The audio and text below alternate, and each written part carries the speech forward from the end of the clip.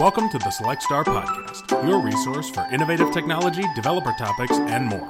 Here's your host, Margo McCabe from the HarperDB team. All right. Hello, everyone. Welcome back to the Select Star Podcast. Thanks for tuning in. Today, we are speaking with Ben Matthews, who is a director of engineering at Stack Overflow, which I'm sure you've heard of. So thank you, Ben, for tuning in. It's great to chat with you. Thank you for having me on. Great to chat with you. Yeah. And I know we were just saying it's crazy that we're already getting towards the end of the year and the holidays and everything. So I'm sure things are about to get kind of crazy. So it's always good to be able to connect with a few more folks before that happens. And you're based in Georgia, is that correct? Yeah, I'm in Atlanta. Okay. Yeah, people in Stack were all over the place, a global company, and I'm lucky enough to be where it's a little bit warmer this time of year.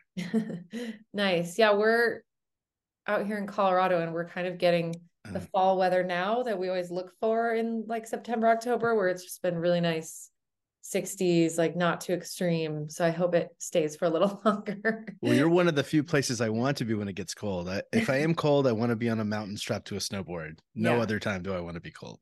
That's fair. Awesome. So yeah, before we jump into it, would love to hear just a little bit about kind of your background, journey in tech, how you got to where you are today. Yeah, I mean, I kind of started where I think a lot of people end up getting into tech, especially around the time that I was getting into it, was I had no idea really what I wanted to do. I know some of the things I'd like to do, but especially at the time I was getting exposed to computer science and programming, it was very much framed as that office space type of culture of you sit in a cubicle for 8 hours, you plug away at a keyboard, and every once in a while you get to talk to a human being and then you go home. And that sounded like torture to me. I really didn't want that. I liked interacting with people and I like solving problems. Which is why I enjoyed my computer science classes in college, because it was just a series of challenges that you got to solve. But I didn't know if that's what I wanted to do with my whole career going forward. So, and I think how I sort of fell into this programming path really just became from a hobby that turned into a career. My very first job was actually as a QA engineer at a startup. So I got to see how software development was in the real world while I was helping them find their bugs and customize this application. But what I realized was a lot of this was more based around collaboration and working with people than it was just working with ones and zeros. And that's where I really started to get into it. From there, I actually transitioned from a QA into a dev, and I really did kind of fall in love with it, of just a new challenge that I got to solve in unique ways. And I've said this for a long time. I really think programming is more of a creative exercise than a technical or a mathematical one. You're finding new creative ways to solve a problem that there's a dozen completely valid ways to solve. So that's where the creativity comes in. And working with other people on how to solve that's just really rewarding.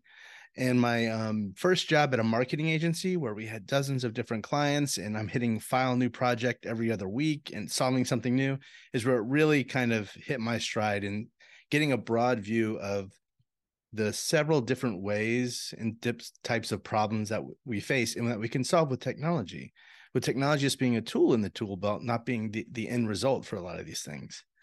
From there, I transitioned into management because of seeing the other places where I could build things and solve problems were not just, in creating the applications, but enabling teams and other people to do that for themselves and do that in stronger and more creative ways. Just taking some of the stuff I've learned and a lot of coaching and mentoring, which I started to really enjoy. I transitioned into management, and I've been doing that ever since in a couple of different industries, a couple of different companies. And now it's Stack Overflow, where I'm lucky enough to do it for one of the largest communities around technology in the world. Awesome. Thank you. That's helpful. And I really like the reminder that you bring in about the creativity aspect of all of this, because I think looking from the outside, or maybe when people are getting started, it could be easy to assume that a lot of coding and dev work is like very black and white, and that the answer is always clear. I'm trying to think of an industry where that is true, like maybe accounting or something where it's a little more like straightforward, but that is so true. And I hear our team and other people talking about that all the time. Like there could be 10 different ways to get from A to B. And it's really about, as you said, bringing in that creative aspect and combining that with the other knowledge you have to figure out what the best, most efficient, like what's going to be the best thing for the product and for our customers, and for later on when someone else is looking at this code and that they can understand it. And I think that's a really interesting just reminder for people to think of. And if they're thinking about getting into dev work and think it might be like boring or straightforward, that there is a lot of critical thinking that goes into it. Yeah, I think you bring up a bunch of great points, especially for beginners. I was speaking at my old university for people trying to get into computer science, and I reminded them like this stuff is intimidating to first timers that are seeing code for the first time. It looks like Klingon. It doesn't, like, it's just ones and zeros and random symbols, right? And once you get more familiar with it, it gets more comfortable. But you still get asked questions, and we see it a lot on Stack Overflow or the communities of, is this the right way to do things? And as you get further and further along and more comfortable and working with technology, your answer becomes more and more often, well, it depends. And it, like, as you were saying, like for the customer, what the product needs, like all of those are variables that go into this equation of what's the right way. And like you bring up accounting, like, yeah, if you don't do accounting the right way, you might go to jail, right? That if you don't code something the right way, you just have to go back and fix it and maybe deal with an outage, and you learn your lessons that way. So I really encourage people, especially new folks, of just try it. That this is kind of a last 5-6 years or so being sort of a golden age for development. Of tools are free, hosting's free, like languages are free, with so much content on how to learn and try things, that it's pretty a fantastic time to get into development. And don't be so worried about whether or not you're doing it right or wrong. Do it the way that you think is fun or creative or is right at the time. And if you make a mistake, join the rest of us. We've done it 100 times ourselves. Right. Exactly. Yeah. And so you mentioned now that you're leading a team at Stack Overflow. Is there something specific that you and your team are focused on? Like, are you focused on a certain part of the stack or like a certain part of the product? And also curious, in addition to that, just kind of what it's like leading an engineering team. I know people sometimes think that that's like the trajectory of you become an engineer, a senior engineer, and then a manager, but like not everyone should be or wants to be actually leading a team. So I'm always curious what people say of like, what are some of the biggest challenges? What's it like? What do you like about it? Things like that. That's a great question, especially around the trajectory of someone growing. That that was sort of the prescription for a while, of you kind of just kept getting promoted until you failed into something that you didn't want to do anymore.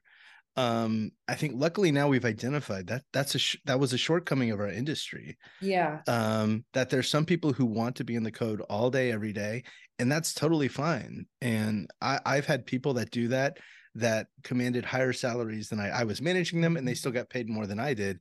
And made total sense, because they were more valuable to the organization than I was. They were there longer.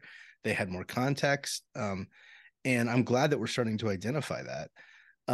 But for people who do want to take that step into management and leading, you really just have to see if that's something that you're passionate about, of working with other people and enabling others to code better, as opposed to just coding yourself.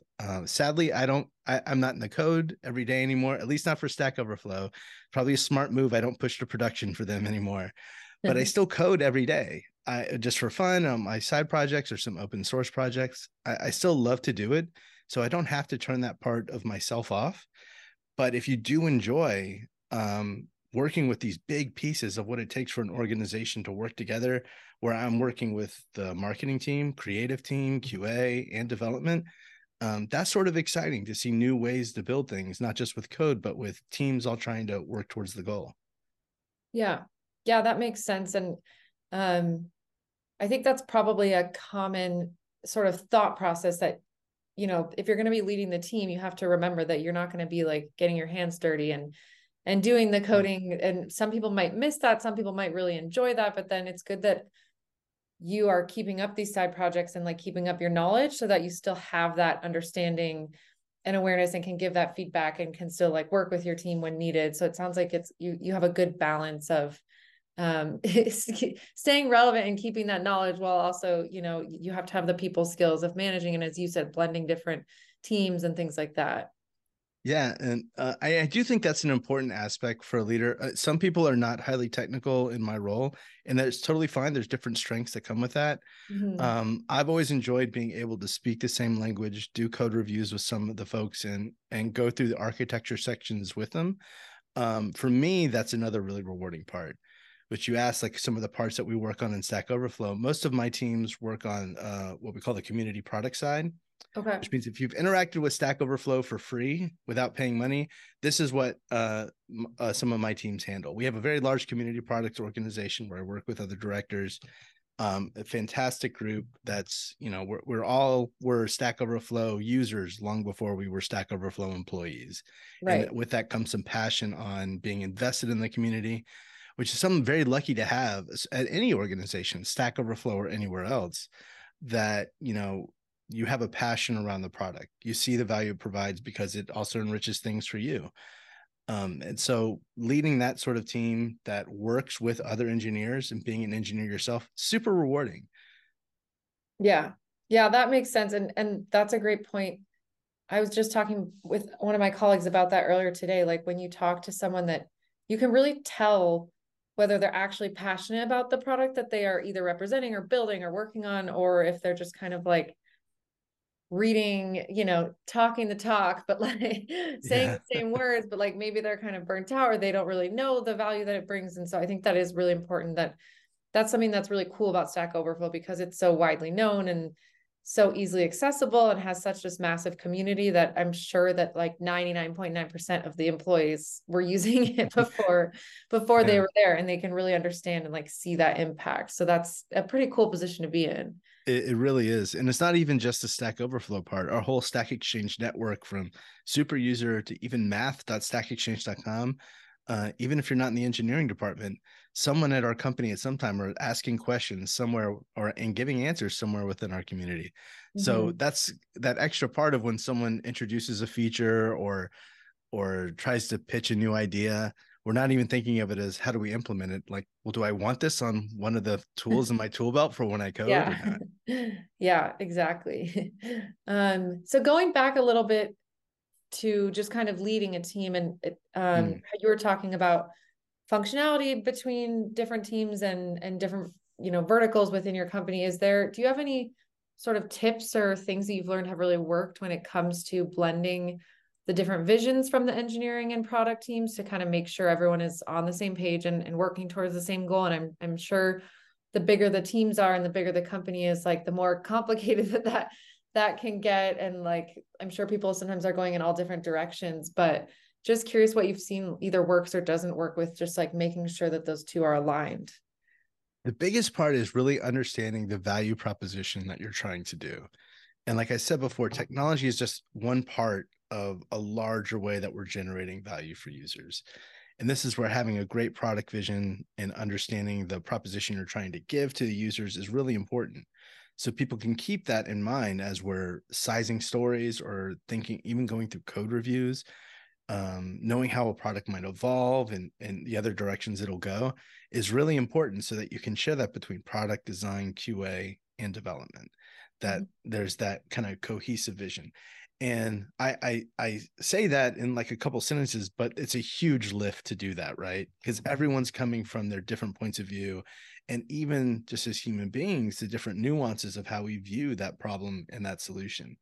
So a lot of that is really trying to align, making sure there's some face-to-face communication in this more and more asynchronous world that we're in, just finding times for some synchronous talks, whiteboarding digitally or in person, and just, kind of keeping that vision going together. But secondly, in the size of the organization, it's sort of the same challenges that you have at a smaller organization, but just shifting.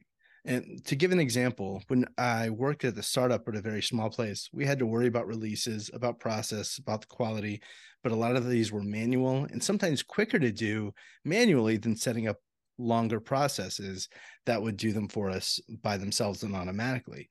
As you shift to a larger and larger organization, especially as a leader, you also have to shift your mindset around those things of how much manual time are my engineers taking up doing these things. The problem still exists. The nature of the problem hasn't changed. It's just how you want to go about solving it. That's why more and more we see a lot of focus on DevOps and SREs and dev tooling to save these people time, to let our engineers focus more on solving problems as opposed to some of the rudimentary things. And that's sort of the struggle as we get larger, not only in engineering, but also how do we automate relationships between design and QA to kind of let them know what things are going to be before they have to manually look at it and go through it. Without taking out the human aspect of it, how much can we standardize our design specs, our architecture design reviews? How much can these be normalized and familiar to everyone so it doesn't become more and more of a manual process? So say that to people who may be on smaller teams now, the problems that you're tackling now, they don't go away. You just start solving them in different ways. Right. Something that comes up a lot of saying, well, this is the way like Netflix does it or Microsoft does it. Like, well, yeah, they're similar problems, but they're solving it for totally different scenarios. Yeah. I've seen a lot of people try to say, let's copy the architecture of Netflix. I'm like, we're not Netflix. We're a 10-person development shop. We shouldn't solve these problems the same way. Yeah. Yeah. That's a great point, is just because something is working really, really well for another organization doesn't mean that it's going to be like the one size fits all. And I mean, while it's definitely important, I think, for people to get advice and feedback and like stay knowledgeable about what's happening out there and either have mentors or like be reading blogs or part of a community, but don't take it as the end all be all. Like, here's exactly the protocol we should follow and we'll be successful. Because as you said, you're managing, it depends on the size of the product, the different personalities and things like that.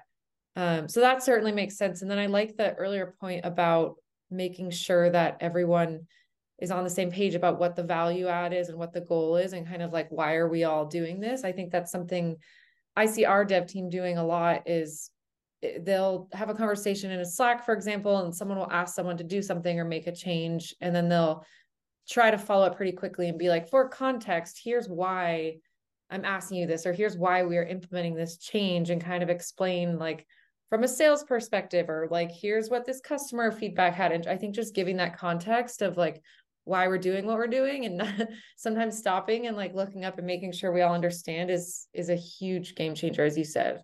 I love that. I think that's two very underrated words, for context. It solves a whole lot of things, puts away some assumptions and keeps people aligned. I love that example. I think that's something that people should model, of like with requests or updates, just throwing in like, hey, just a little background of why I want to do this. Yeah. It can go a long way and get ahead of a lot of problems. Yeah. Yeah. And it's probably really easy to forget to do because, the to-do list is never ending and we're all busy and you want to just get it done. But as you said, like taking that extra minute probably makes a world of a difference.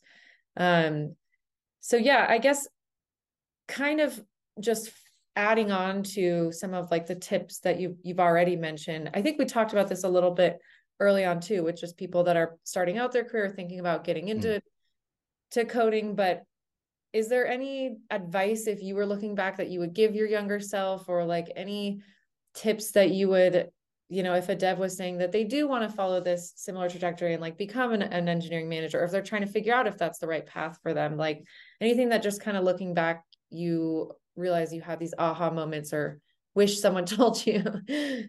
Yeah, that's a great question. I mean, and the big one that we've hinted at before was, I wish I could have reminded myself of not being afraid to fail and break things. Yeah. We've joked, it's not a real policy, but we've joked around, we should make part of our onboarding process at Stack, someone takes down prod. Just get it out of the way. It's going to happen. The site, you're going to make a mistake. We've never actually do that, but it's more of the idea of getting away from that fear of failure, of making a mistake. I wish I could have reinforced that to myself when I was early on, because it did dissuade me from trying new things. I stuck with some familiar technology for a while just because it was known. I knew I wasn't going to mess up.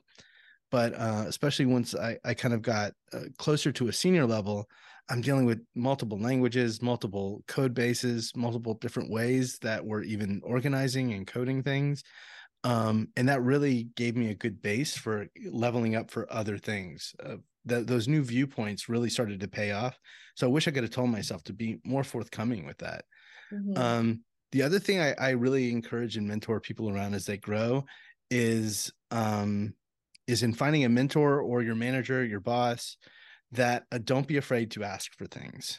And for example, we set every job I've been at, we set goals for learning and growing as an individual.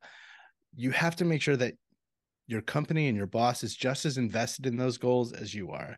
I can really think of a time when someone that was my manager is still one of my mentors now. He kept asking me, well, what do you need? I'm like, well, I never thought of it that way. I always thought I was always trying to help the company achieve what it wants. But he was asking me, what do you need? I'm like, well, I could use more time to work on this. He's like, no, I meant for you to grow. What do you need? And then when I started thinking about, I need more time to work on this, I would love to take this class or some new equipment. He's like, sure, done. I'm like, wow, okay. And as I try to do that with every other place I went to, of like, hey, I could really level up or grow more as an engineer if I had X, Y, or Z, or more time, or if I could pair program with someone else on another team. It's a great example that people should look into doing. Sometimes the answer is yes, and sometimes the answer is no. Kind of goes back to something I talk about in my teams in psychological safety. A big part of that is don't be afraid to ask for yes, but you also can't be crushed if the answer is no. Right. So I want you to feel okay asking for these things if it's going to help you to grow. And lastly, when I think I really took a turn to be kind of more senior, getting into the staff and manager level, is being in a place where I'm getting ahead of problems, where I can really work independently. I'm identifying problems before they come up. And like before I have to go to my boss or some other higher level engineer, I'm already getting ahead of the problem for them, saying, hey, I identified this. I've done these easy steps. Anything else you want to add? So giving visibility to what we've done, but really getting ahead of the problems for them. When you feel comfortable to start doing that, that shows a lot of independence. And if you want to get into a leadership role, knowing that you can set the tone for other people like that, that's a big point that we look for. A lot of people mentor and guide in a one-on-one setting in a meeting. A lot of people also do it just by their actions or their code reviews or the code that they're doing. There's a lot of different ways to lead, and that's something that we look for. Mm-hmm. Yeah. No, I think all of those are really great tips. It seems like the first two are very centered around, as you said, just not being afraid, like not being afraid of different things, but just in general. And I think that kind of circles back to imposter syndrome that a lot of people talk about, and just especially if you're newer at an organization and trying to prove yourself. But yeah, it seems like any good manager that is truly caring about the growth of the individual, as you said, not just the growth of the organization, would be one to understand that people are going to make mistakes, and that you're looking for the fact that they learn from that and don't do the exact same thing in the future, versus like never making any mistakes, never changing, never growing, and just kind of doing the same thing the whole time. That's a great point. Very well said.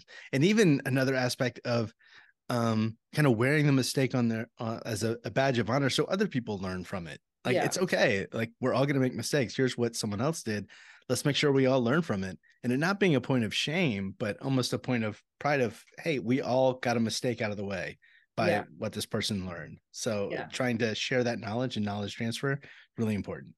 Yeah. I think that's one thing that's been kind of interesting with the growth of social media and like online, just different communities around programming, is, you know, all the memes that are making fun of people, like the common mistakes that they make. And I think that that's a way that people connect, is maybe sometimes they're being sarcastic or being dramatic, but being able to like joke about those things that have happened, as you said, to help other people understand, like, you're not alone. We all do this. Like, it's okay. We can laugh about it after the fact. Like, let's move forward. And I think that's one thing that's fun about the community, is like, there's kind of this humor around it too, of here's the stereotypical things, and here's, you know, the things we all do. And so I see a lot of those like same themes come up, I think.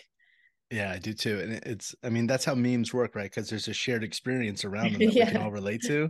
And that self-awareness and almost self-degradation humor is something we can all relate to, give it enough time. So you junior engineers listening to this, you're going to get there too. You're going to make these same mistakes. You're going to see it as well. And for the senior folks, we've all been there. We've all made our mistakes, and just like kind of learning from it and leaning on each other to make it a shared experience is a positive thing. Yep, exactly.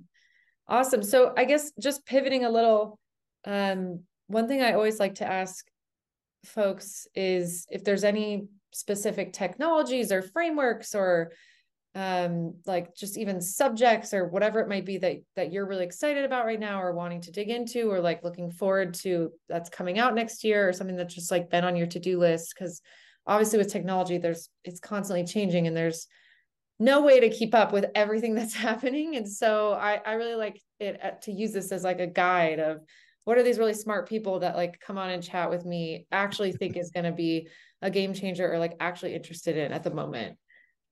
Well, I don't know about smart people, but I can tell you what I'm interested in. I mean, for me, for instance, .NET 8 was released not too long ago, and I've really been looking at Blazor as a front end framework.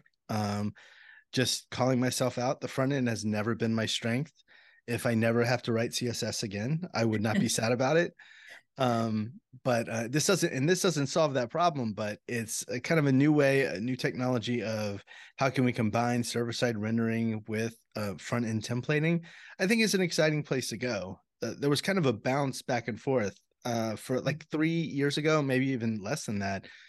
These single-page application frameworks were really popular.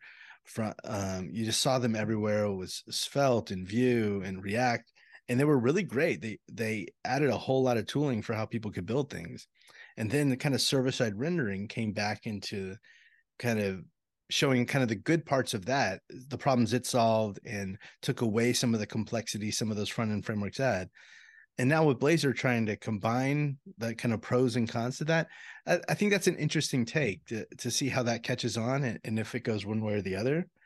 And then, of course, what everyone's talking about now, just how AI fits into all of that is really interesting. We've had some coding assistance for a while with Copilot's been around for a little while. That's been a really cool tool to shortcut and accelerate some development. But now with things like GPT or Find and even Stack Overflow AI, which is a product that we're doing, how can AI assist in development, and how does the whole industry land on that? How does this affect people from the junior level to the senior level? It's a really interesting take of where it's going to settle. Some people are saying how it's going to eliminate jobs and replace people. I personally don't see it that way.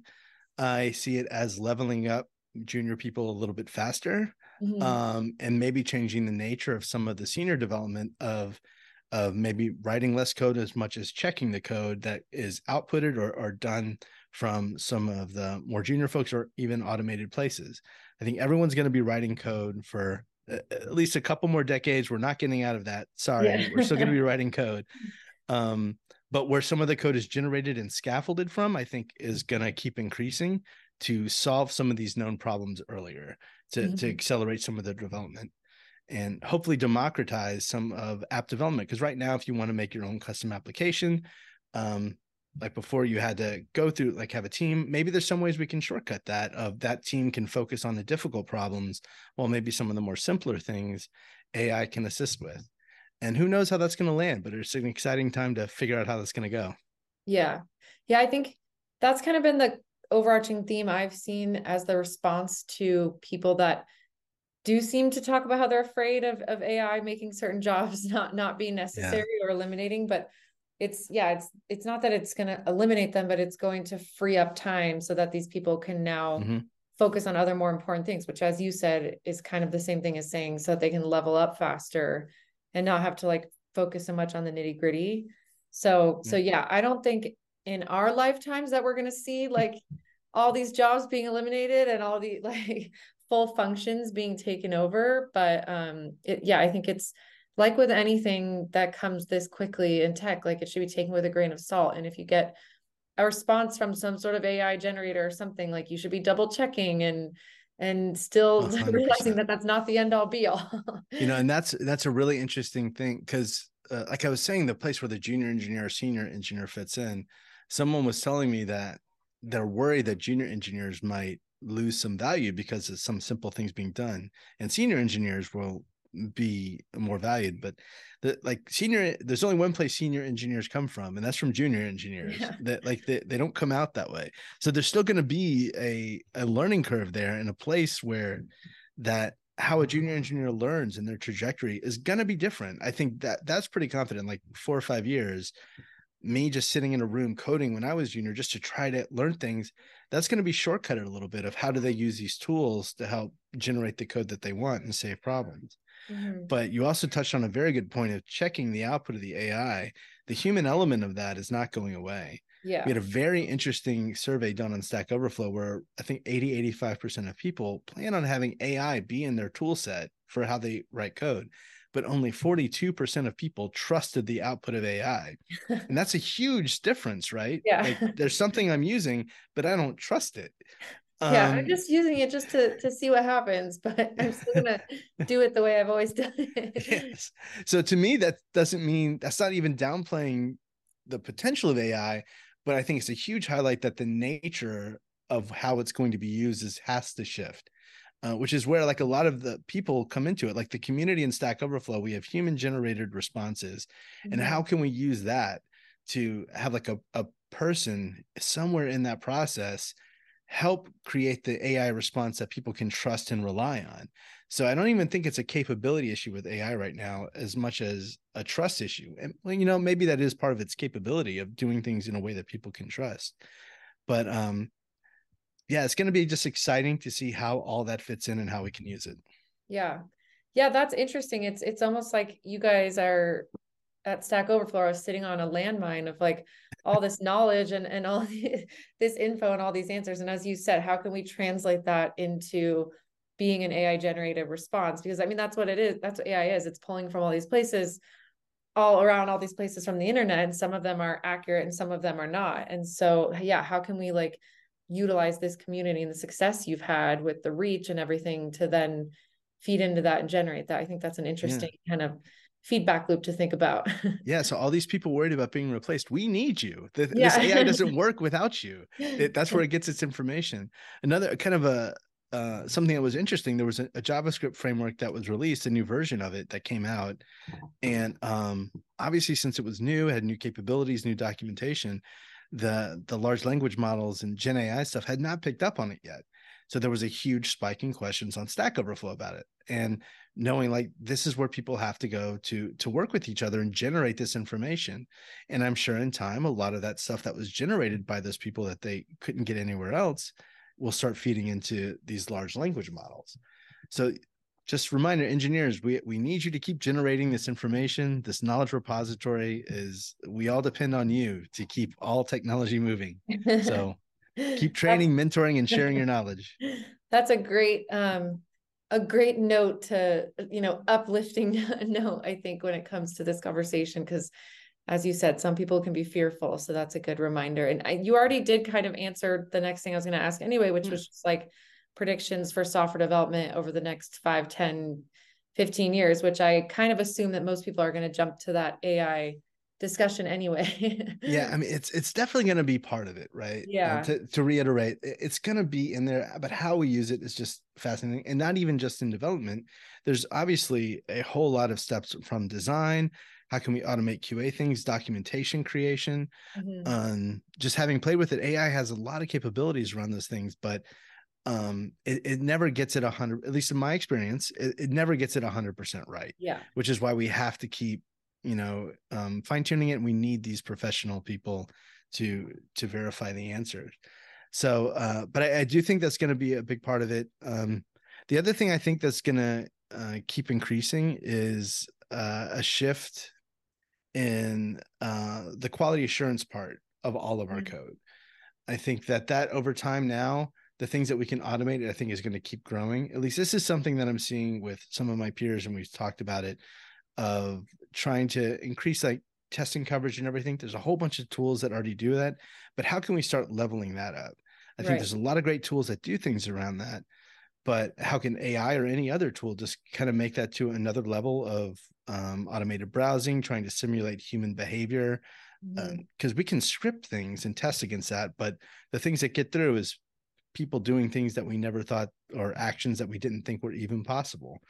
How can we find some new tool sets around that to add more confidence in our applications? Right.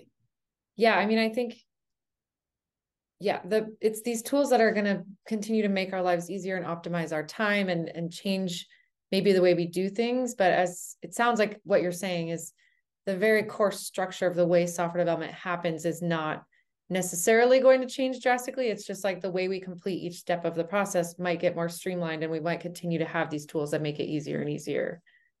Exactly. Is it really positive in my book. It just seems like it's only good things continuing to come to make things easier. Yeah, as long as you can enable these engineers and these smart people to keep like focusing on the challenges and creative problem solving that they want to do, it's only a good thing. And that's what we're trying to lean into as an industry. Just lean into these new tools that help us do what we want to do. Awesome. Well, I think that's a really good note to end on. As we get towards kind of the end of our time here, I really, really appreciate you taking the time to come chat. I know things are probably super busy and there's a lot going on over at Stack Overflow. So really appreciate it, and look forward to keeping in touch and seeing what new exciting stuff you guys are coming out with. For sure. Thank you, Margot. It was a great chat. Thanks for listening to Select Star, your resource for innovative technology and developer topics. You can find our episodes in all the usual places: Spotify, Apple, Google, RSS, and YouTube. Don't forget to rate, comment, subscribe, and share. You can learn more about HarperDB at harperdb.io.